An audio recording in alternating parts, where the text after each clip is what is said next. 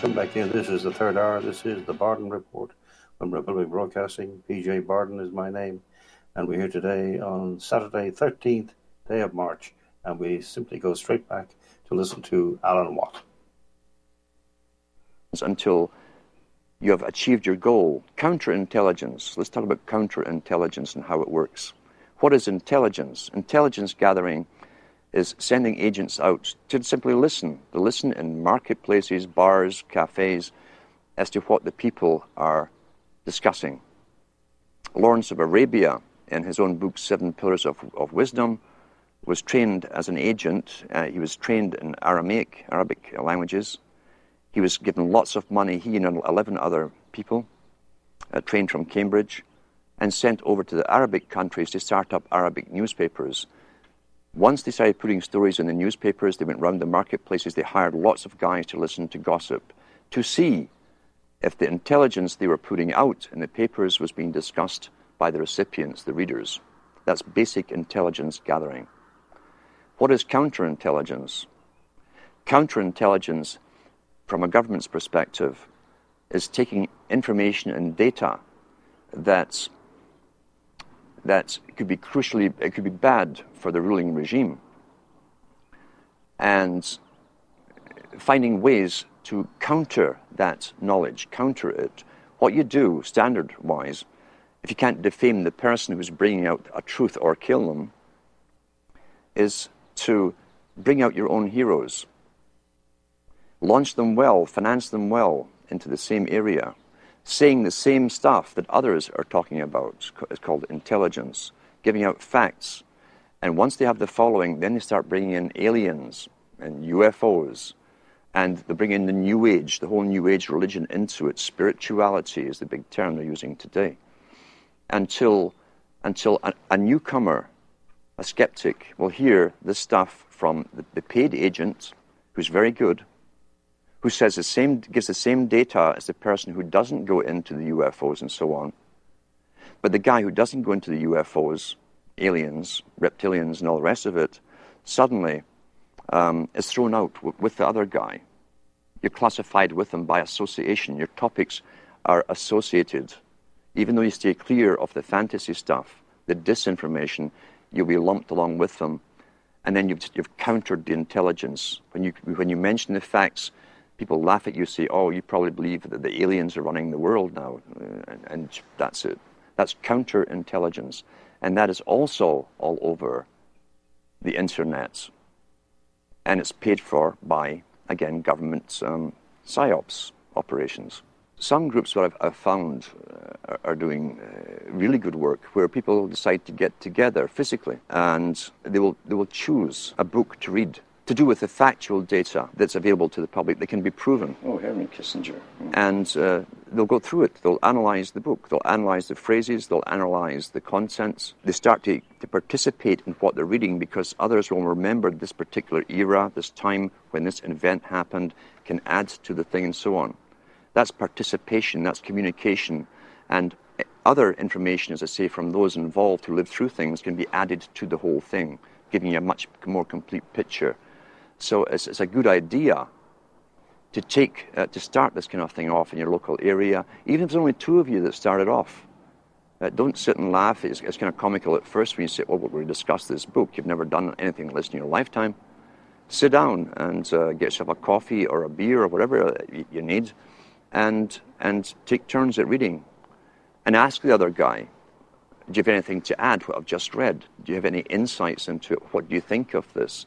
It gets you stimulated into participating and really thinking, because everybody who's alive today has been trained literally not to have to think. As Brzezinski said, shortly the public will be unable to reason or think for themselves. They'll expect the media to do the reasoning for them. So let's counter that. Let's get back to thinking for ourselves, using the data, the material, get involved, start using our minds again. And you'll be surprised, it's like a muscle you haven't used for a long time, how quickly you start to use it, how sharp you become so quickly. And if you can get larger groups and larger groups together doing the same thing, and then you can branch them together, communicate together, then they suggest other books that you haven't heard of. Maybe you need a particular book for evidence. I have stacks of them at home. Everyone has access somewhere to some material that was stuck away. And when you start putting all of this material together, mainly through, as I say, discussion and reading groups, you can add to the knowledge. The more knowledge and facts, actual factual data you can put together, the bigger your arsenal is. And the easier it becomes to show people and convince them, look, this is authenticated stuff. Here's the factual data, here's the physical book. Read from that book, and then have your discussions. What do you think about this? What do you think they meant by this? What do you think has happened? Have they fulfilled this part of an agenda? And most people will say, yeah, they have. Well, here's how they did it. The evidence is all there, but knowledge, remember, is scattered. That's also why, since the 70s and so on, televisions were put up in places where people used to communicate to each other, bars and restaurants, the pubs of Europe. Everyone talked and discussed everything. The televisions were all put in for a reason. And now everyone's mesmerized, and you can hear sports or loud music. You can't communicate anymore. That was government promoted, because the government licensed the big chains of taverns and pubs all throughout Europe. And so what you've got, really, is deliberate attempts. Nothing happens for no reason. Why? The customers weren't demanded. They were bored in bars as they discussed topics. People would just move around the pub talking and listening to the conversations, and they'd join in the one that you liked. Why was it so important to destroy communication? It's because it's a main propaganda tool. It stops communication between people, even in a room. Have you noticed, too, they don't even discuss the topics, once the news is read to them, to each other. They've both been downloaded with the opinions. You don't have to ask what their opinion is. It's going to be the same one as you've been downloaded with, left by the expert. So we've got to get back to communications and communicating with each other and finding the evidence. Knowledge is scattered. Knowledge is power, so it's scattered all over the place and thousands of books. But when you can start these reading classes up and get other reading classes communicating with you, even through the internet, you can start putting the data, the factual data together, and so that you can present it to the public and bring in more and more members. Only knowledge and the will to use this knowledge is going to thwart the plans that have openly been made for us and declared from the elites at the top. The whole problem of being involved in a community can be a double-edged sword. We know, for instance, that communitarianism is a term used first by Bush Sr., talking about the collectivist society coming in. The United Nations has us all split up into communities. It's promoted through local TV. Even Sudbury here has your community. This is your local community. Be involved in your community. They're talking about a politically correct community. That's the problem. Government really penetrated and altered and distorted and changed society through communities. Not just with television, which has certainly destroyed the community spirit.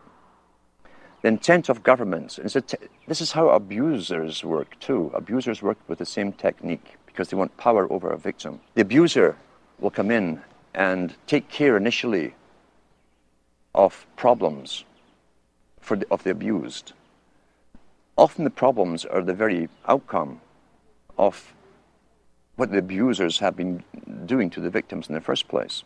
Governments came in with welfare, for instance, a long time ago, in all countries about the same time. At one time, families helped each other out. You didn't need welfare. If someone lost their job, everyone chipped in. You didn't condemn the family member for being unemployed or ill or whatever, or losing their job. Families helped each other. Now, the family, remember, is still really the smallest nucleus of a tribe. And then government came in with unemployment insurance, which they took off you, but nothing was for free. And gradually over time, when people became unemployed or even sick for a while and couldn't work, I heard people even say to their own relatives, well, go to welfare, that's what they're for. There are social agencies to deal with this. Until today, we're in a sad state where even close relatives won't help each other out. They expect the government, the abuser, the government is the abuser. They expect the government to take care of all financial problems for the unfortunate victims. And they stop helping each other out. We've got to start reclaiming the rights to, and you can do it personally with people you know, to help other people out and start countering the government's mandate, because the government's mandate is for control over the victims, not to help the victims. Those who fall under that particular level into the welfare state have their lives run by government agencies and social workers. That's what Huxley says. He says that they won't need their survival capabilities. Russell said the same thing, because the government is taking care and making all their decisions for them. In order to help you, it's really to take you over and have you obeying them and their system. That's what you're up against, a planned war strategy, making them dependent upon government services, not their family units, not their brothers and sisters, their fathers or mothers, but on the state itself. We've got to counter that and become involved again in the lives of those around us and have our own true communities. It doesn't matter if there's only 5 of you in a community. Even if you live in a town or a city, that's your own little community where you all have something in common. What it really is gaining knowledge for your own and others' self-preservation and survival into the future. These video interviews have all been exclusive. Okay, that's just a small input, yeah. You can just run it on a bit, Ken.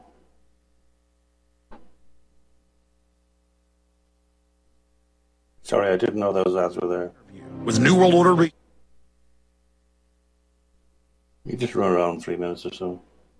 And researcher into geopolitics, really, and history. I follow where the world has been, the techniques were used to bring them to those stages, and apply them to where we are today and how the future is planned.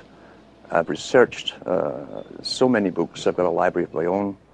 I like paperback books, or at least hardback books, because they're permanent records of the past. And if you can't understand the past, you won't understand the present or the future. I've also been in the music business, heavily involved for years. And I saw how culture creation worked from the top, and how generations were swayed into new fashions, new ideas. I've been following the histories of what's now called the New World Order for many, many years. And I try to go into the books written by the big players, the technocrats themselves, those famous people like the Kissingers, the Brzezinskis and so on, the Huxleys, the Lord Bertrand Russells, who all worked for the same organizations.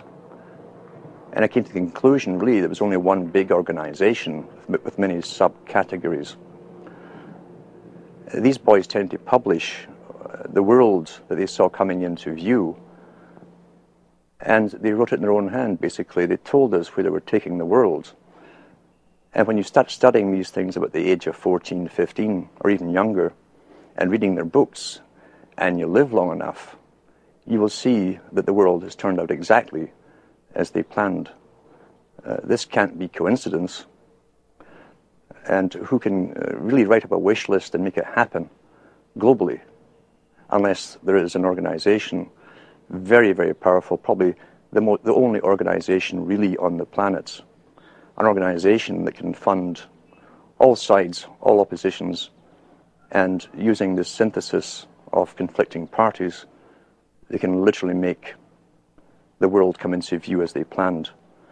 They plan in centuries, and the astonishing thing is when you go into the United Nations, which was loosely based on the Soviet system, they plan certain parts of their agenda in 50-year plans, some in 100-year plans, and some even in 150-year plans for different aspects of it. The Russells, the Huxleys, and so on, Brzezinskis, also use the same terminology with their long-term plans. And you've got to understand, too, that nothing in culture comes out from the grassroots. Even Plato talked about that thousands of years ago. He said that if it was a grassroots movement really coming from the people, then those in charge, the dominant minority, would lose control. Therefore, every change in culture, right down to fashion and music, and this was written 2,300 years ago, had to be authorized from the top and promoted from the top if it fitted with the continuance of control over the public.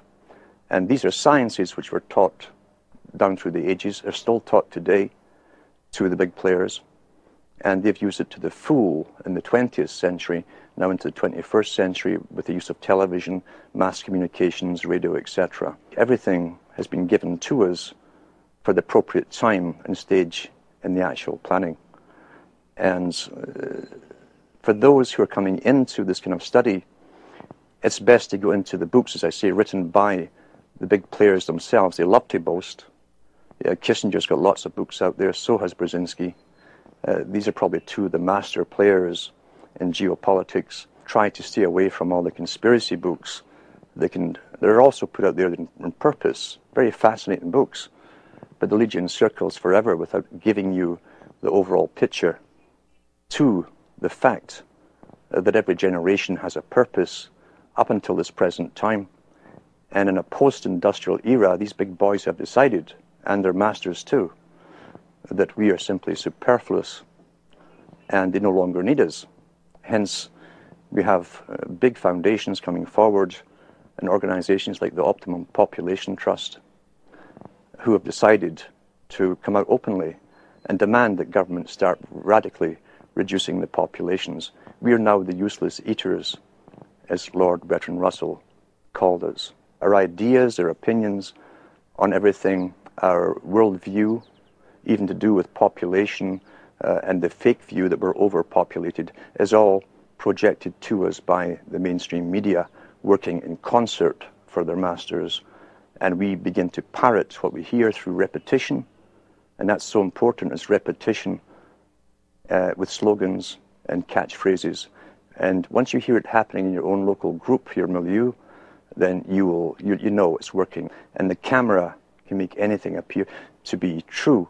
You'll see that in India, for instance, they always use the same streets of Bombay to make you think that you're massively overcrowded, and that's the impression people think of the entire Indian continent. The Indian continent is huge, with thousands and thousands of miles of forest where no one lives. It's the same in Africa too. China, being the model state for the world, for instance, put into effect the United Nations policy to the extreme with its population reduction and the movement of people off of the rural areas into cities. They started that years ago. Right now, they're in the process of moving 200 million more people off into the major cities, and that's the major newspapers. The cities appear to be crowded because everyone's being moved into them. In the Western world, since the 1950s, again under the term of urban sprawl and stopping urban sprawl, the Western countries also signed agreements to do no more building in the outskirts and of the major cities. All existing buildings have to be used or else knocked down, replaced with even higher ones. But regardless, with the immigration and the free flow of people now from third world countries, the Western countries appear to be overcrowded. And yet the UN's own statistics show, and so the national census show, that the Europeans, for instance, Canadians and Americans who have been here for a couple of hundred years are actually in decline. So the overpopulation problem is simply an image projected by the media as more and more people are crammed into the same cities and they bring more immigrants in to fill them. But I also realized the system of schooling when I was going to school was bogus. The histories were bogus, and I was very, very lucky to have access to very old libraries, town libraries. Some of them had reference books going back into the 1700s, written at the time. When you compared the histories I was being taught in school to the histories that were written at the time, they were completely different. You had a deeper understanding of how geopolitics had been used in the past to even populate the country of Canada. London couldn't get immigrants to go off into the new colonies. What they did for Australia was to create so many laws that you couldn't help but break them, and poverty. And therefore, stealing a loaf of bread to feed you or your family would get you deported to Australia with your family. That's how they populated Australia. Crime. They created the laws for crime. With Scotland, they had a rebellion, which could have been rigged, and I often think it was, and the whole of Scotland was punished. And they deported millions of the Scots off to the Americas. to populate the Americas. This is geopolitics in action. That's how it works. And whole peoples are often moved from their land because the elite masters want them elsewhere to be productive for themselves, the masters. When you look at the strategy for the US and Canada, again, long-term strategy, long-term planning, you'll find that the big corporations of their day, the Hudson's Bay companies, the Fraser companies, were given charters to own the land before Canada was Canada or US was the US. They were simply called the Americas. These are private international corporations that had the power of life and death over everyone who lived within their areas. The Queen or the King had a consulate in every country, Lieutenant General or Governor General, they call them. We still have one in Canada today who represents the Queen. They have all the powers over life and death of subjects under that governor. How they stopped rebellion in the past was to give us an idea of what they called democracy. They knew from the Chartist movement in Britain, for instance, and elsewhere, other countries, people were demanding rights for the first time. And so once again, they gave us champions to speak on our behalf, which calmed the people down, thinking for the first time in history, the people were involved in their own destiny creation, and nothing was further from the truth. Because the planners knew that once you bring people into a country or a continent, create real wealth for them and get businesses going, clear the land, drain the swamps, and so on, they can take it all away from you through laws 200 years down the road. And that's what's happening now. Long-term geopolitics once more. And if you think I'm kidding about this, go into the history books written at the time. They're still there in some of the libraries. And you can also go into the art of geopolitics. There's even videos on YouTube on Brzezinski boasting about how he set up the Taliban in Afghanistan. You'll see him encourage them to fight the Soviets at that time in the 1970s. And he actually says, yours is a holy war. This man, who obviously believes in nothing but himself and his own peer group, is encouraging another people to go and fight a holy war, a jihad. And he uses these terms against the Soviets, knowing full well, once it was set up and it was backed by the CIA, that 10, 15 years down the road, there'd be a problem. And then they'd have to go to war with the very group they'd created to fight the Soviets. That's what's happening today. Long-term strategies. Well, that's how history has always been run. If you can go into the books where you find the British Home Office is mentioned, study the history of the diplomatic corps. Because the diplomats were spies. They would go into territories, set up embassies, collect intelligence data for future invasions. Their job was also to try and grab the rights of minerals, gold, silver, etc. across the planet. All natural resources. And find ways, long-term strategy, to either bribe it off the present rulers of those countries or else create an ultimate war with them and simply steal it under the guise of occupation.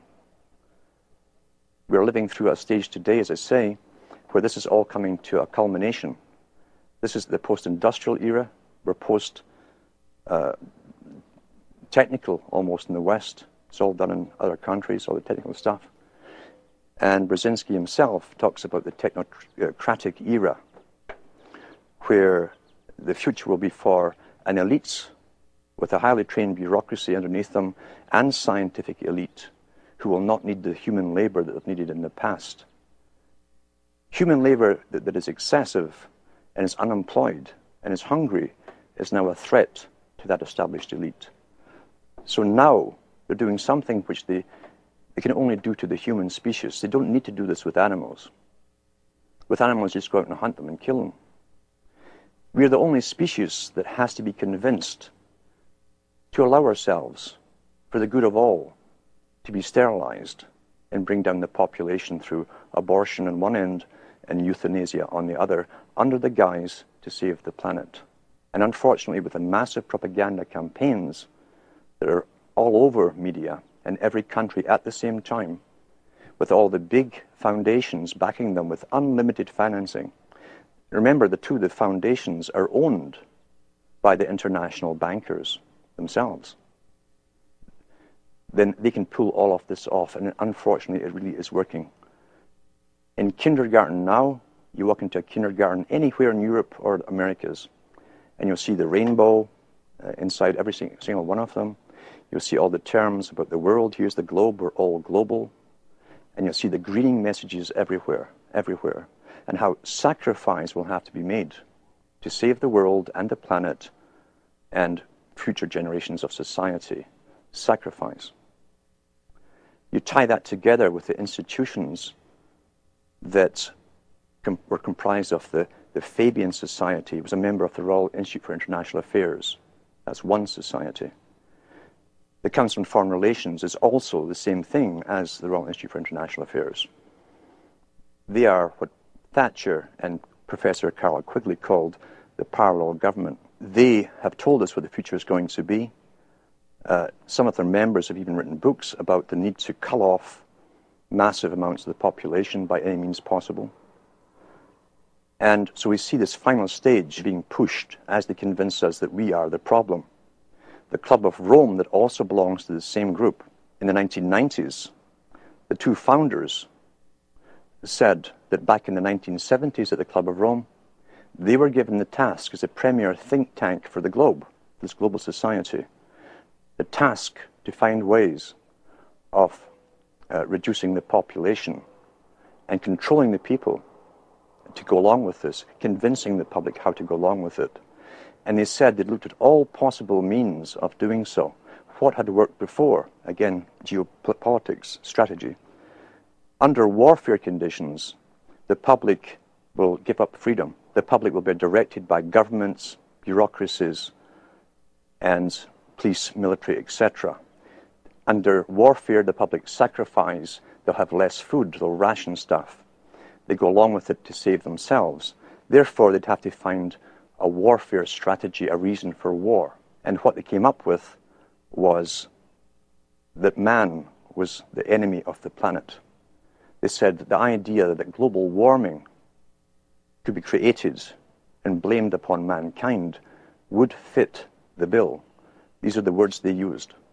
That would fit the bill, written in the 1970s, and decided at the think tanks then, and published by the guys involved in a book called The First Global Revolution, well worth reading.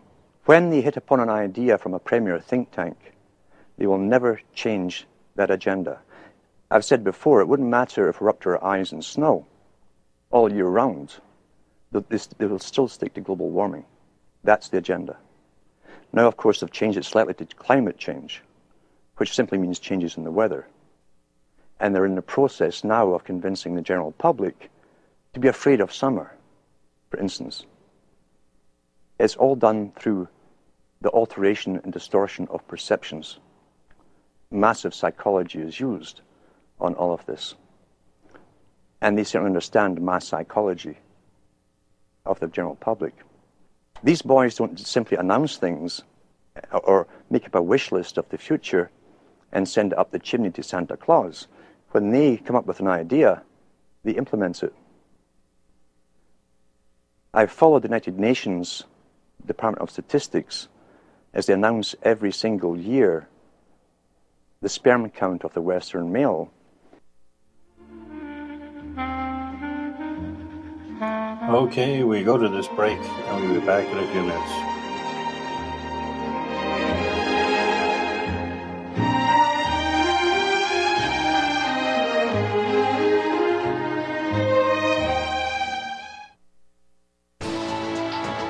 You are tuned in to the Republic Broadcasting Network. Visit our website by going to republicbroadcasting.org.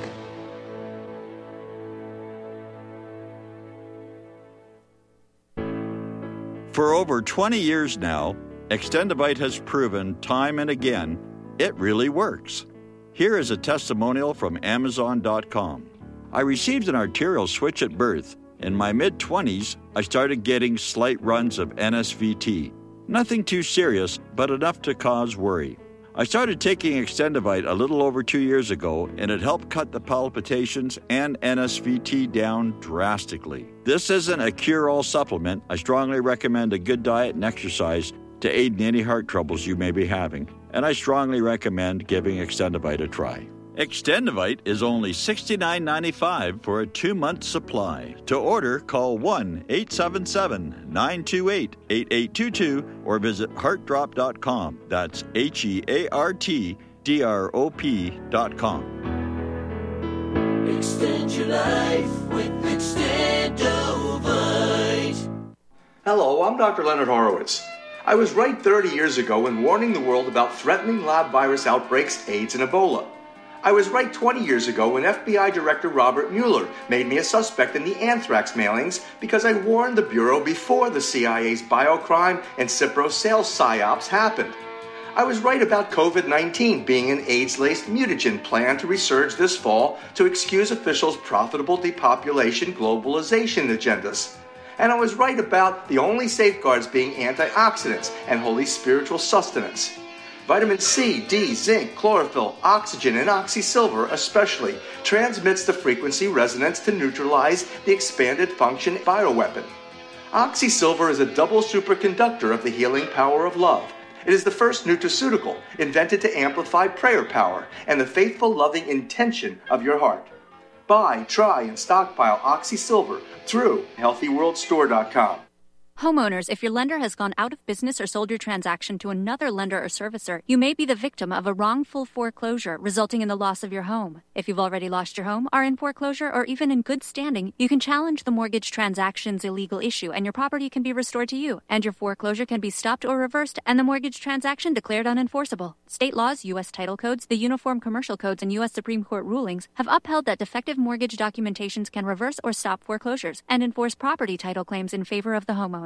We are having successes in stopping the process of foreclosure, the enforcement of the foreclosure judgments, the sale of property, and evictions after the sale. We are not attorneys, and we don't give legal advice. We are a professional team of legal researchers, providing forensic mortgage audits and expert witnesses. We have the knowledge to produce the evidence and enforce laws regarding your legal issues. We've been in business for 12 years without a complaint. Consultations are free, and we provide a free title search to confirm if your mortgage has legal defects. Please call 855-253-3748. 855, the number 2, keep it today.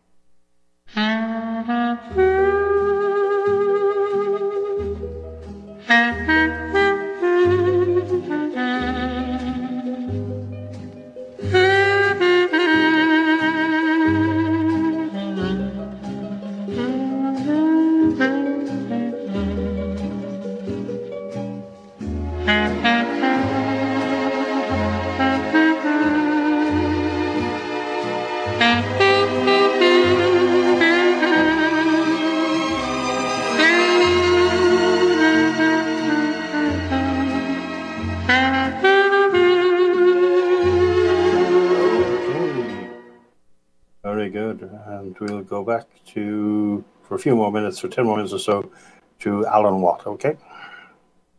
Which has been falling drastically since 1950s. They say that it's down by about 75-85%. Now, when something like that's happened across the whole of Europe and the Americas in 50 years, and they suddenly started noticing it 50 years ago, sudden onset, and there's no crisis made about it. There's no comeback after announcing the statistics. They just tell you the cold, hard statistics and go off to the next statistic on some other topic. That means it's part of the agenda. Otherwise, it would be a crisis. If this wasn't planned and part of the agenda, believe you me, it would be a crisis if they didn't authorize it. And now they tell us that the average American has less than 20% sperm and only about 15% is motile. That's not a coincidence. What happened in the 1950s to start out this ball rolling? In the 1950s, they suddenly put all the known female synthetic estrogens into food supply. They put it in baby food. Procter & Gamble were the first one to admit, after investigation 40 years later, that they were using a rinse to supposedly sterilize the baby bottles, and it contained bisphenol A. An odd thing to rinse baby bottles with, when bisphenol A is the very thing that attacks young male children at that age and stops the testes from developing properly. You go back even further into more detail, and you find out that the cosmetic industry were using insufflatants. Insufflation is a technique where certain carriers are put into the creams themselves, and these creams then absorb into the skin, carrying other chemicals with them. They're almost like they carry the payloads into the target in the bloodstream. We find that the women were highly toxic with the artificial bisphenol A and other ingredients. And therefore, within the first 8 to 12 weeks of pregnancy with a male child, there's a very good chance that male would grow up to be either almost completely sterile or, as I say, maybe have some motile sperm. This was all understood 50 years ago. Bisphenol A, for instance, was discovered in the 1890s, and the properties it had against humans, especially males, was known then too. Now it's in all the beer cans. Great target males again. They line the cans with it. There's been many exposés on it now. The CBC in Canada, which is a government-owned television station, it's the BBC basically of Canada, did a documentary series called the Disappearing Male. And it goes through all of that in that particular talk with proof. Also, when we go back to the writings of Lord Bertrand Russell and Julian Huxley and Aldous Huxley, who were also related to the Darwins, by the way, you'll find that they talked about ways to sterilize the populations in the 30s, 40s, and 50s. But of course, and they even said they would use the needle to create a compliance, pliable population, meaning to dumb down the people and also to bring down the fertility rates. In the 1950s, across Europe and the Americas, what came out, under vast promotion, what came out? The polio vaccine came out. That was the first one ever to come out through a mass fear campaign, a massive fear campaign. Polio was very, very rare. Yet if you go back to the old PATH, black and white newsreels that they showed all over the world at the time, they showed you the same one boy in the iron lung, and that terrified the whole world. How many polio cases was actually there? Was it really polio? We do know that from those first shots, those injections, the generation that got them all ended up with carrying 100 simian viruses, live simian viruses in the shot, and simian 40 only had one function according to the maker, the discoverer of the vaccine, and that was to cause cancer. And I also have a copy of the discussion with this particular man and his staff admitting that. They knew that at the time. What they said was they thought that the risks outweighed the bad benefits that might come along down the road. That was their excuse. Since then, we've been trained to accept more and more inoculations until babies now get something like 30 inoculations before they're at the hospital. When you look into the big manufacturers of inoculations, like the Baxter Laboratories that were in the news recently because they sent out live flu virus along with the bird flu virus mixed together, and were caught by another country who tested it on ferrets, and the ferrets all died. They had done the very thing that they say that they're worried about happening in nature, where the common flu is mixed with a killer flu and becomes highly contagious. They actually did it by mistake, we're told. But go back into Baxter Laboratories even further, and you find Baxter Laboratories was part of IG Farben Group in World War II. They were responsible for creating chemicals and so on that were used as gas. And they were also used in other medical experiments on prisoners. That's in the records of the inquiry that went on into IG Farben. A good book to read is The Crimes and Punishment of IG Farben. All of that stuff's documented in there. All the companies, the Western corporations that were involved in the setting up of the Hitler regime are mentioned in that book. And Baxter Laboratories, the one who's coming out with all the shots we have to take supposedly for the swine flu, are still on the go. So when you go into, as I say, Connaught Laboratories as an example, Connaught Laboratories was employed during World War II to manufacture bacterium and viruses, fungus that would attack wheat and corn, etc. in Germany. Mr. Banting, who discovered insulin, the great hero Banting, during World War II, his main occupation was finding ways to annihilate the food supply of an entire country. And he came up with ideas of creating a form of what we now call mad cow disease, something that rotted the brains of the cattle for herds, dairy herds and beef herds. And it was manufactured in World War II. And I often wonder if there really is such a thing as mad cow disease, is that where it came from? But to say these big laboratories and Connaught Laboratories eventually became responsible, for instance, for the blood supply for hospitals and hemophiliacs and byproducts of blood supply for Canada. When Mr. Clinton was in power, he signed a deal with some prisons in the US where the prisoners would get $1 or $2 for a pint of blood. And this stuff was all to be sold to Canada. And almost every hemophiliac in Canada, everyone who got the blood supply came down with hepatitis and various other diseases. The government held about a 10-year inquiry, waiting until they're all pretty well dead, maybe 1 or 2 survived, before they paid out compensation. They knew at the very beginning that this blood was contaminated. And these Connaught Laboratories, part of the military industrial complex used in World War II, buying the blood and selling it and distributing it across Canada. When the CBC did a documentary on Connaught Laboratories and their role in this, the little guy who purchased it was caught on the steps of his office of a building, and he turned around and he said to the camera crew, after who questioned him on all the deaths that were caused in Canada, thousands of them, he said, "It's business." That was the only reply given. I've said for many years that the biggest international corporations are real corporations, but they're also front groups for one system. During the Cold War, for instance, many books were published on the war, how it would be won, and so on. And what they all agreed upon was those with the highest technologies would win. Now, if you were in a free enterprise system, you could never allow inventions coming out of nowhere, unauthorized, especially in communications and different means, to be given to the general public. Therefore, the CIA, MI6, and other countries' agencies created front organizations to lead the charge and control technology.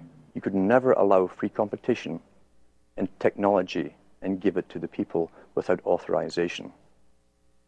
It has to be permitted by those who rule. That goes across the board with everything, as I say, from those who rule.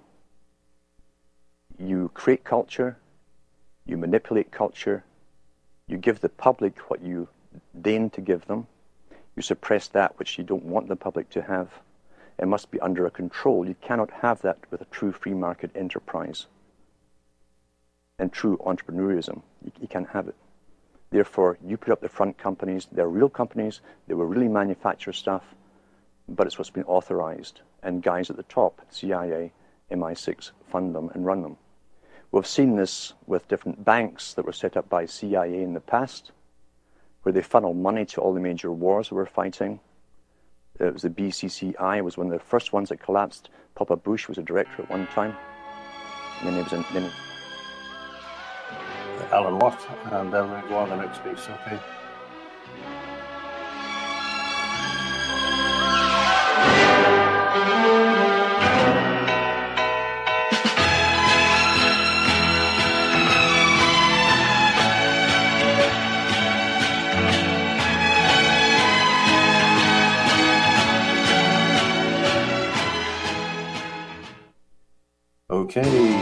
Okay.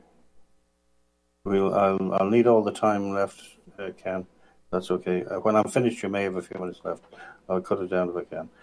Okay, that was the outstanding Alan Watt, and do go to his famous site, Cutting Through the Matrix, a tome of information, and his archive is mostly on that site as well, I imagine. But shockingly, Alan Watt died on the 4th of March, and as I say, he's the best of the best of the best in the patriot movement and historians of what is going on and what we're in the midst of now, etc., etc. And in so many ways. Anyway, I just wanted to finish up today with a statement of fact, and that is I've been doing this program, the Bardon Report, for 5.5 years now, and I've had some great guests, Deborah Tavares on the Deep State and the corporate attack on all of us, Jim Lee on climate viewers decide climate toxic poison that the military-industrial complex is spraying out of aircrafts on us every day. Alana Freeland on the ionizing degradation and solar dimming. We had David Dubine on the rapid advance of the grand solar minimum and the coming, right now starting, mini ice age and the collapse of the food production system, which is happening. Prices are beginning to spike already for food and will really hit hard in the next year or two. Mark Steele on the living nightmare of what 5G radiation is and the deadly effects of high-frequency LED lighting. It's nearly a year since we talked to him. Piers Corbin on the scam of global warming and the absolute CO2 hoax. Take note, Greta Thunberg. And great inputs from Dolores Cahill, which played her pieces on the COVID scandal. Ralph Nader on the Boeing whistleblower and the destruction of Boeing and the vast amounts of stunning scientific government lies exposed by Mike Adams. I covered them as best I can over that time. The endless degradation of society by politicians and the mammoth secret society stealing the economy from right under us.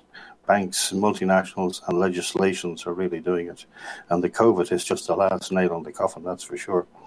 Not to mention the gargantuan crime of Big Pharma, as catalogued in Dr. Peter Gauci's book, Deadly Medicines and Organized Crime, How Big Pharma Have Corrupted Healthcare, on a, again, massive scale. And we are today, in March 2021, living in at the epicenter of this, in the COVID attack on the whole of society.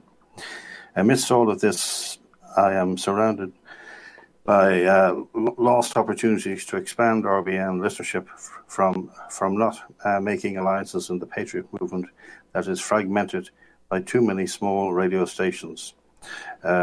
We have an individual who is having, I'll name him now in a minute, an unnecessary bus stops and falling out with outstanding people like Gerald Salente, Vincent Fanelli, and further back Robbie Noel. I could name many, many more. Throwing out a broadcasting technology which was gifted to RBN by Dave at Crucial Nonsense, an outstanding tech genius which has pulled the rug from under this program in effect. The same individual has chose to deal with some third-rate individuals who have nothing to contribute to Patriot Radio. I'm referring to John Stadtmiller, the owner of RBN. So I can no longer continue, that's PJ Bardon speaking here, on this station, and this program tonight is my last program on RBN. The Bardon Report will continue in the near future, and details will be published on the site thebardonreport.com, whose website will be fully up and running by the 27th of March next. Okay, so thank you for listening these past 5.5 years, and we'll play out tonight with two nice pieces of music, I think, Rita Coolidge and Acker Bilk. Okay.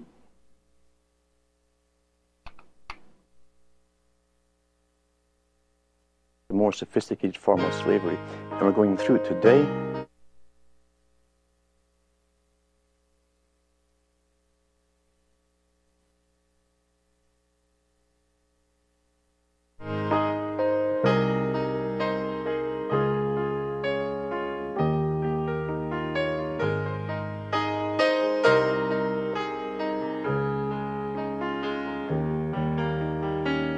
I'd rather leave while I'm in love,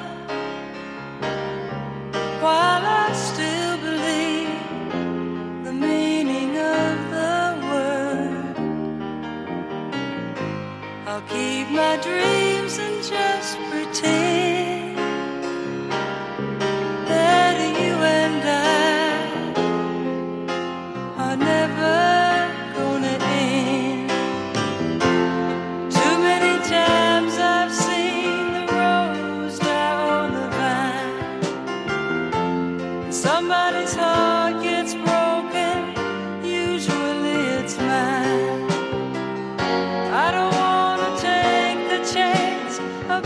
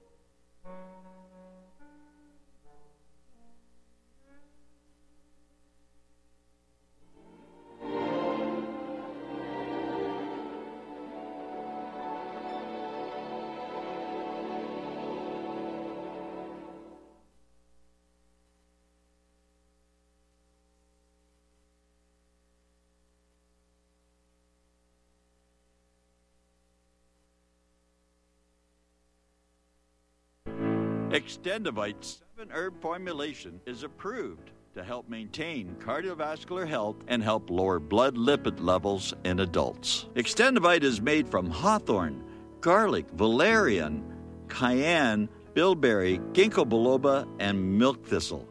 The herbs in Extendivite have been chosen for their ability to help with overall health. Many people have reported improved energy and stamina in just a few months. If you think you could feel just a little bit better, then Extendivite may just be for you. Extendivite is an all-natural supplement. Extendivite is only $69.95 for a 2-month supply. To order, call 1-877-928-8822 or visit heartdrop.com. That's HEARTDROP.com. Extend your life with Extendivite. You're listening to the Republic Broadcasting Network, because you can handle the truth.